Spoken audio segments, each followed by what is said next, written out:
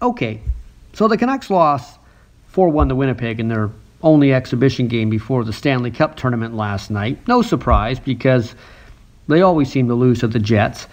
But if it wasn't for Winnipeg goalie Connor Hellebuyck, it might have been closer. He was the best goalie in the league before the pandemic pause, and he looks to be just as good after it.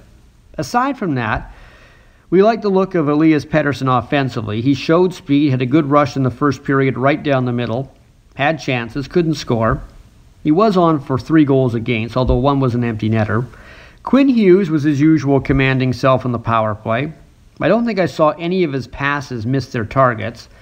Bo Horvat played well. He had chances to score too. So did Brock Besser, but I'm getting a bit worried that Besser's scoring touch is still missing. He had a breakaway, tried to deke and go backhand, didn't score there. Had a great one-time chance, missed the net completely. And this is what we've been seeing from him all season when he's been healthy, missing more than he used to. Have to say, wasn't all that impressed with JT Miller, but it's an exhibition game. However, during his career, Miller has never been a stellar playoff performer, but now he's a first liner, so he's going to have to be.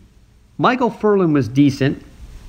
Not the physical force they will need on Sunday for Game 1 against Minnesota, providing he plays, and I think he will, as long as he came out of this game okay. Remember, all season long, he's had concussion issues, then he had issues with his eye, which caused balance problems. So let's see how he feels today. Him and Zach McEwen played, and that meant Jake Virtanen did not, and that caused a lot of debate in Canucks Nation last night. And unless there's an unknown injury, I'm not sure Virtanen will play in Game 1.